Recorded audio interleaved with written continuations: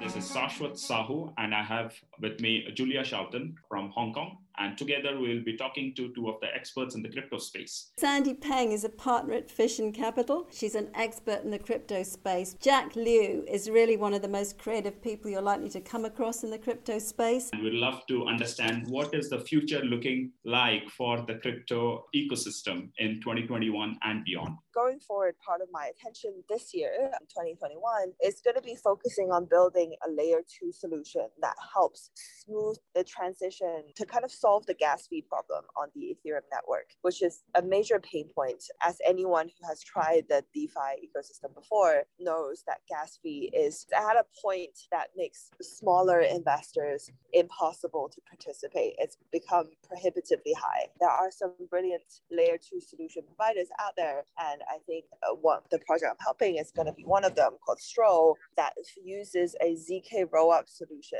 to hopefully move a lot of the people and the infrastructure onto layer 2. And that's before Ethereum 2.1 comes in. I think during this time frame, this is the most important and exciting thing happening in Ethereum. That's brilliant. Thank you very much, Sandy. So, Jack, you're a creator at RelayX.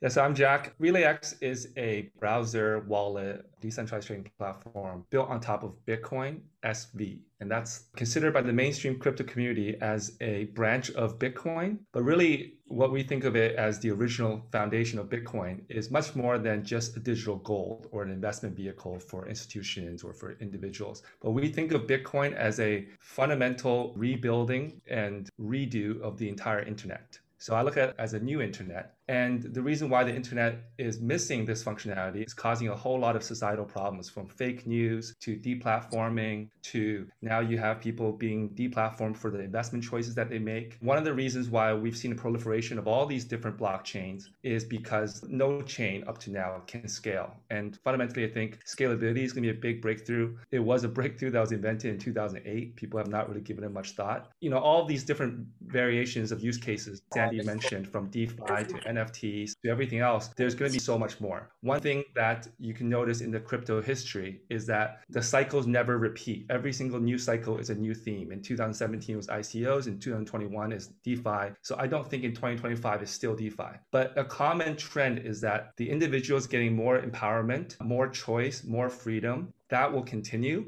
DeFi is a classic example of traders coming in to provide liquidity so that people can have access to lending and borrowing in a way that traditional CeFi was not offering them. You can think of that emerging for every other internet vehicle, like eBay can be rebuilt on Bitcoin. So that can replace all of e-commerce. That will be like a decentralized e-commerce type of platform. You'll see that for content, for social media, for everything like that. So I think that's the next 12 months. That's amazing. So how about a single sentence that would sum up how you see the next 12 months? Looking forward for the next 12 months, I think utility, more so than speculation, is the name of the game. For this cryptocurrency bubble to sustain, we have to see utility emerge. One thing that I think is fairly certain is that this year we'll see more and more institutional adoption from the rest of the world at ex-US. So in the last year or so, we've seen replicates of the existing financial infrastructure on the blockchain. But for the next 12 months, I think we'll see completely unseen models, like models that didn't exist in traditional finance, and people wouldn't even know how to evaluate them or how to look at them. What do you think private and public cryptocurrencies and exchanges will shape out in 2021 and beyond? From the time I got into Bitcoin, I've never been a believer in private blockchains. I think that's more of a